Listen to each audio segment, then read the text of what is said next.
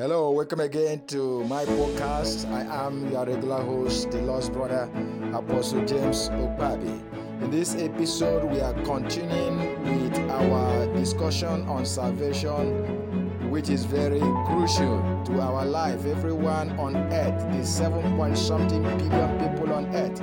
The Lord Jesus Christ said that if he was lifted up, he would draw all men unto himself, and all men mean all men. And as a matter of fact, our duty, having received the love of Jesus Christ, is to show the same love. John chapter 3 verse 16 and 1 John chapter 3 verse 16 are exactly the same thing. 1 John chapter 3 verse 16 say that herein we know love, as he laid down his life, so we should also lay down our own life.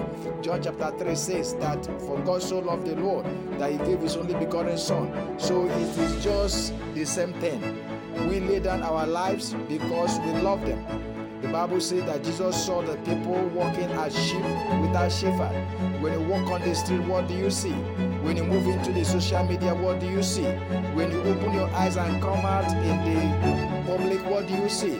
We see people that need salvation. When you watch the television, what do you see?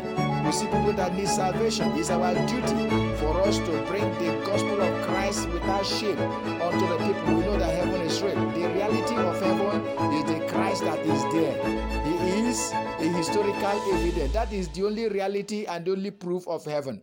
So we are continuing with this salvation. The Son of Man came to seek and to save that which was lost. In the last episode, we began it. And one of the crucial things that we say that Jesus talked about was that this day that salvation is now.